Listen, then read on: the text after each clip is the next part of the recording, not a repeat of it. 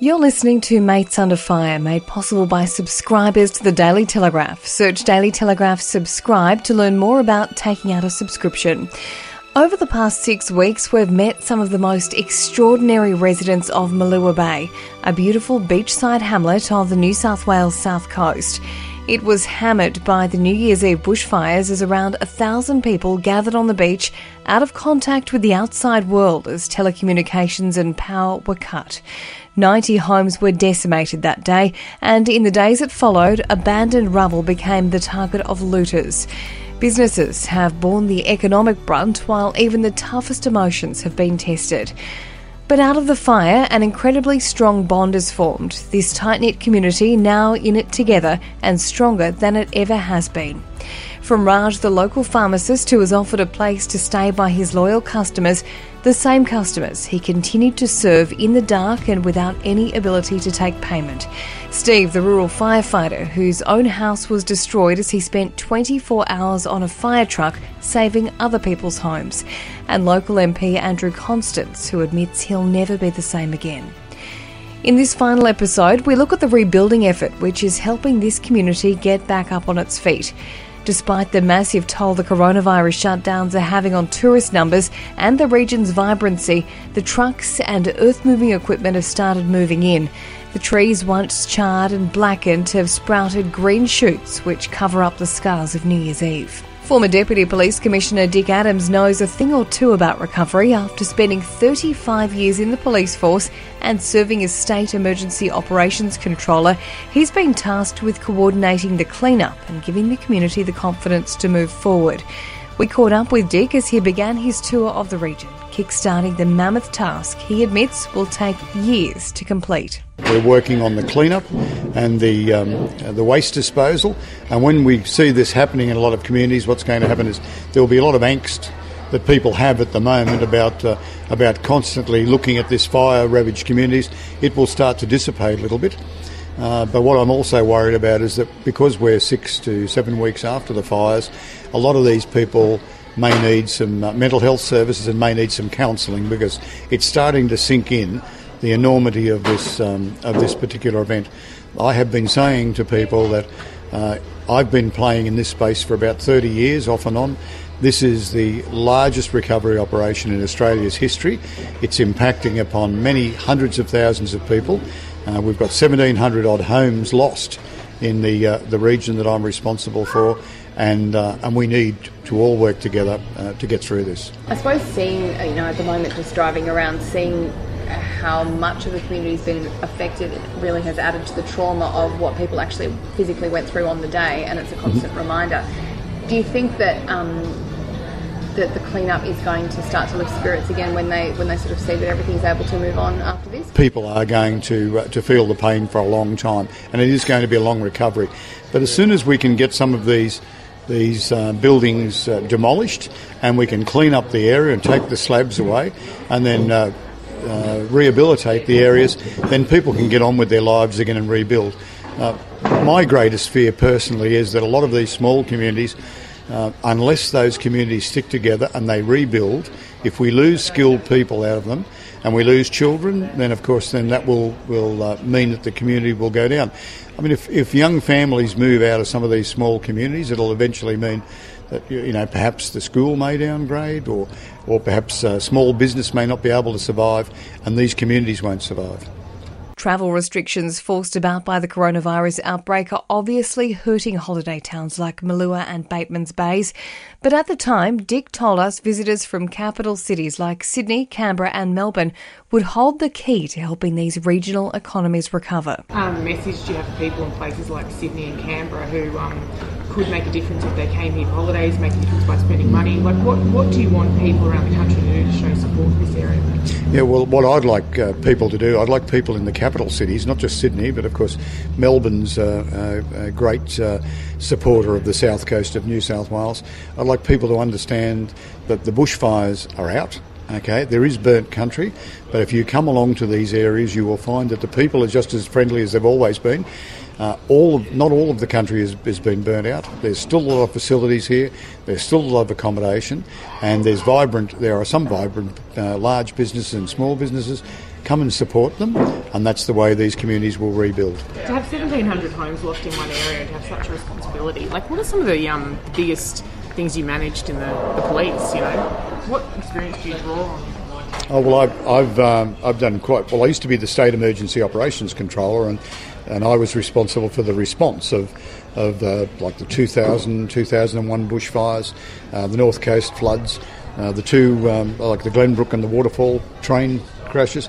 But I've never ever seen anything as big as this. Now, I have done a number of recovery operations as well with floods and fires, but daily I'm seeing a lot of these traumatised people, these individuals, and whilst most of them are getting their services from local government and they're getting them from recovery centres and some government agencies, a lot of them are feeling quite helpless and hopeless, and of course that's having an impact on me too, because sometimes I feel powerless that I can't help these individuals.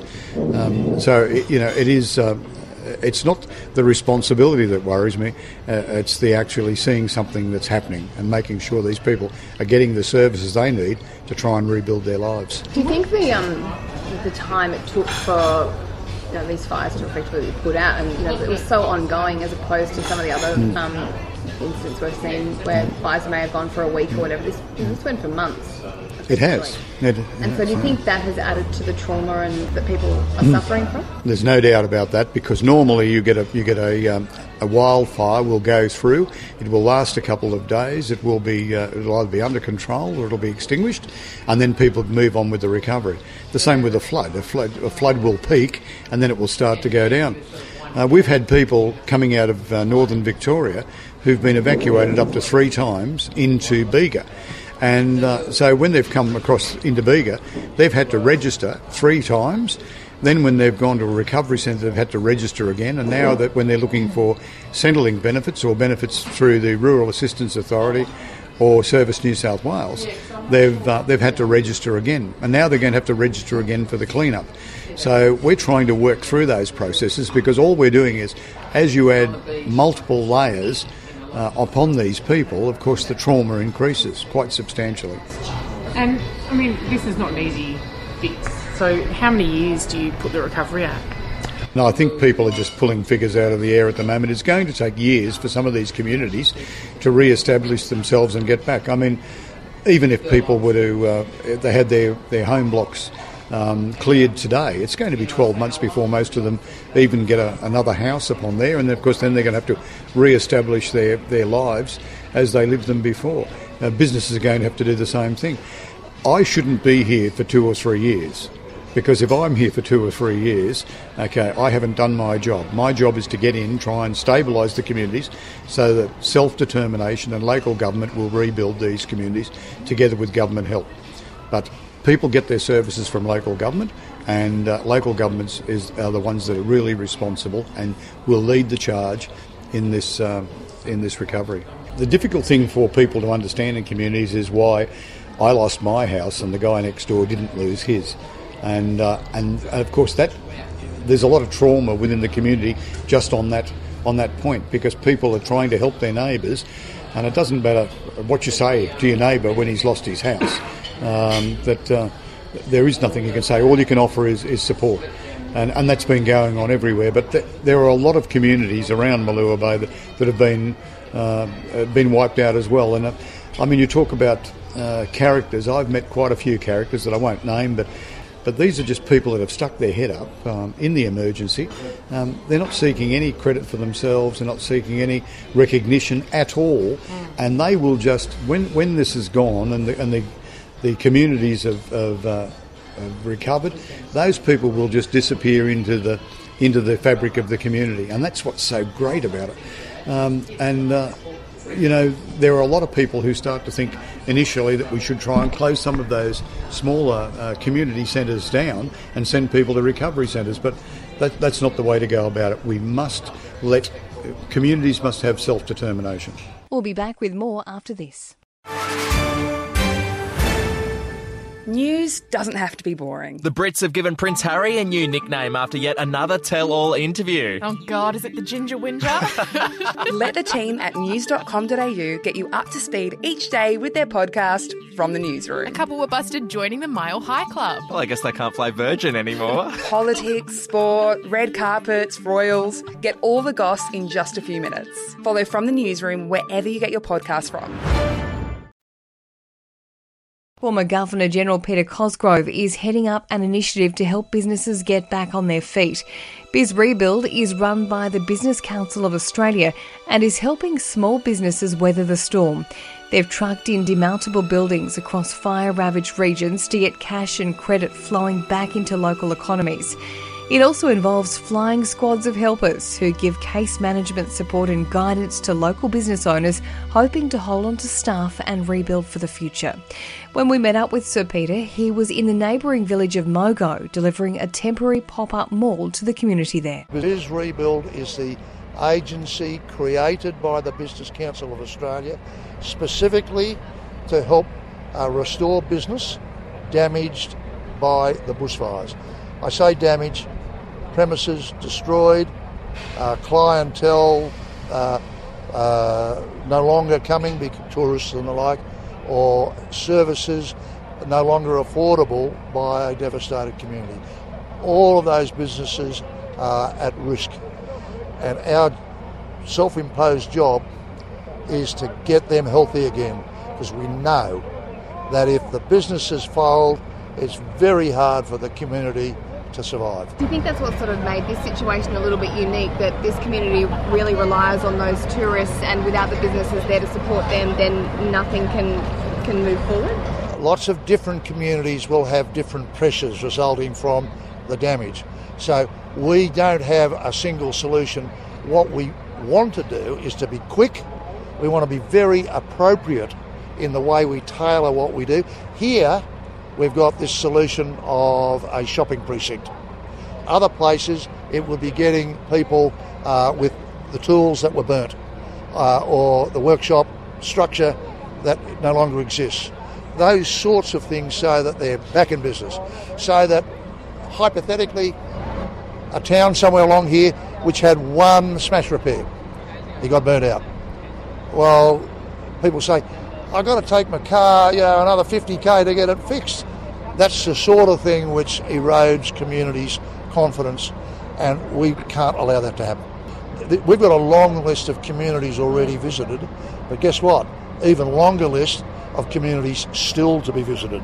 Just because we've got agile, young, active teams, they're driving up and down all the time, but they have to stop and consult with the local councils, chambers of commerce, business folk, to say, what do you need? So that's part of the process. And not only that, but we don't flit in like a butterfly and then disappear, never seen again. We've got to repeat visits back to see how we're going. Does it warm your heart to see how the communities have rallied together in these such horrible times? Yeah, well, look, the first thing that puts you in awe is after, on the television in particular, you see the immediate aftermath of a devastating fire front, homes burnt, businesses gone, people stressed out. What uplifts you is the stoicism and bravery of the citizens themselves. The people who've lost their home and they say, I'm a bit worried about the lady down the road. That sort of thing. It is so selfless, and of course words can't describe the firefighters and the people who assist people in dire need. They're wonderful. So that's uplifting, but that doesn't help the need that exists afterwards.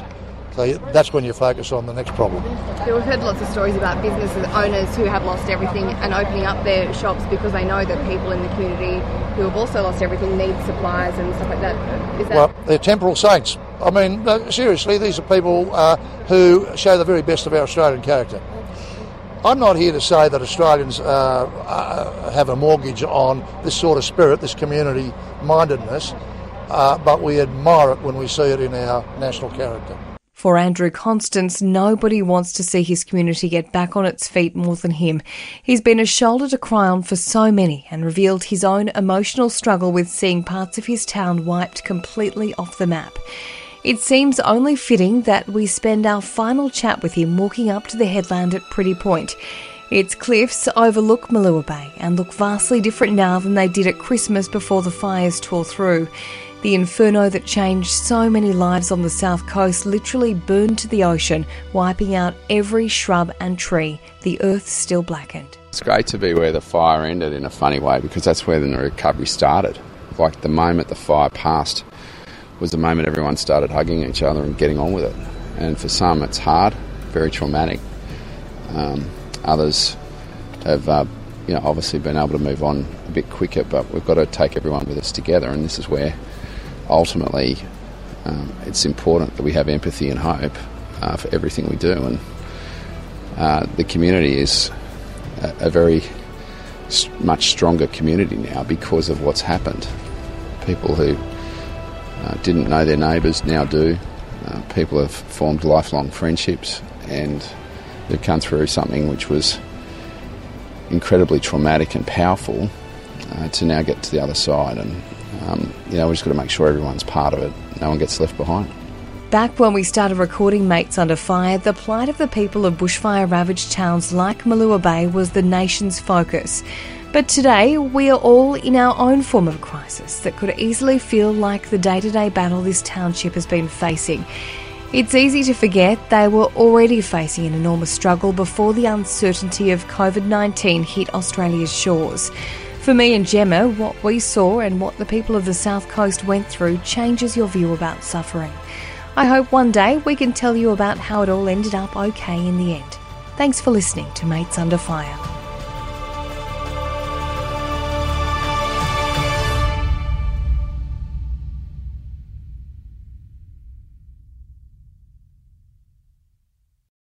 Are you ready to get an inside look at crime from someone who has investigated some of Australia's worst crimes? It was like Aladdin's Cave. The luminol found bloodied footprints and bloodied handprints on a wall, so it's just like a horror movie. Former homicide detective Gary Jubilant sits down with cops, crims, addicts, victims, small-time cheats, and big-town lawyers as they tell their incredible stories. My house got raided. Next thing you know, I got bail refused. Next thing you know, I'm on a truck to Parklea Prison. Listen to I Catch Killers early and ad-free on Crimex Plus on Apple Podcasts today or wherever you get your podcasts.